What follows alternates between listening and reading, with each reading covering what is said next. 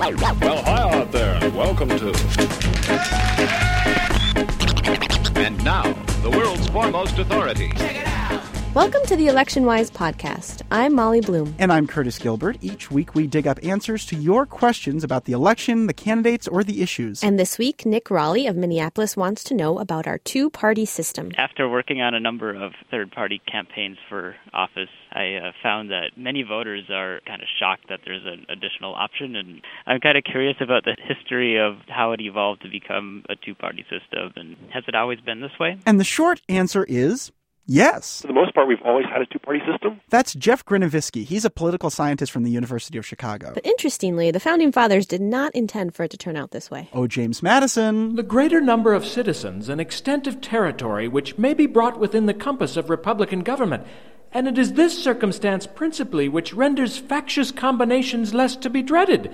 And furthermore... can you say that in a way that, we'll be able to understand? Well, let's see. You know, our country is way big and way diverse, so no way will we American dudes be able to agree on stuff.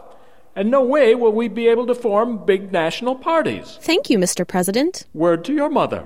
But this didn't last long. When the Founding Fathers realized that it was difficult to get their legislation passed, they built coalitions around their policies. Alexander Hamilton formed the Federalist Party. And Thomas Jefferson and James Madison formed the Democratic-Republican Party in opposition. So they decided parties weren't so bad after all. And over time, these two parties evolved, cycling through different names and platforms. But we've still ended up with two dominant parties. And this is primarily due to the way we determine winners. In our system, it's one district, one representative, winner take all. If a candidate gets the most votes, he or she is the winner. And the loser's party gets no representation in that district. So there's the spoiler effect. People are afraid to vote for third-party candidates because they're worried they'll be helping the candidate they like the least. That's not to say third parties have played no role in our country's history. There were the Anti-Masons. And the Free Soil Party. The Know Nothing Party. The Reform Party. They've all had significant support over time. And although they've never managed to elect a president, they have influenced the platforms of the major parties. Whatever issue they cared about, major parties adopted their position. For instance, the anti-immigration stance of the Know Nothing Party was adopted by the Republicans. As were the anti-slavery views of the Free Soil Party. And the Democrats took up many of the Populist Party's causes. And sometimes, candidates from third parties do defy the odds and win. In fact, Minnesota is a state with a strong third party.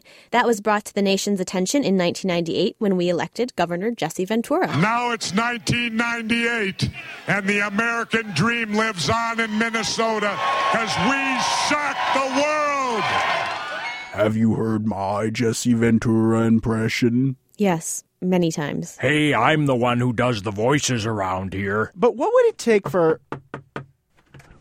I heard you're looking for someone to be Jesse. No thanks, Tom Weber. We're good. Well, if you need me, I'm around. Is there anyone in this newsroom who doesn't have a Jesse Ventura impression? As I was saying, what would it take for more third-party candidates like Governor Ventura to win? One idea for reform is the idea of instant runoff voting. That would allow a voter to rank candidates in order of preference. So if your first-choice candidate loses, your vote goes to your second choice. And so forth. But Professor Grinovisky is skeptical about the chance of any reforms taking place. The people who have to adopt the reforms are members of the two major parties. It's not in their interest to change the way we hold elections because they're the beneficiaries of it. But while other countries have systems that allow for more parties, our system allows for diversity within the two parties. In the United States, there's a much more of an independent streak among our elected officials, and they're free to vote however they want in government.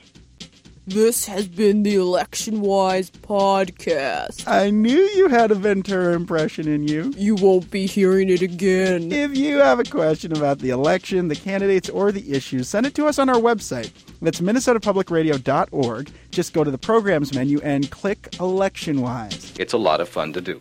Okay, Tom, come here. You can also phone in your question. The number is 651-228-4844. Many thanks to our editor and founding father, Mike Mulcahy. For Minnesota Public Radio News, I'm Molly Bloom. And I'm Curtis Gilbert. Is that good? Word to your mother.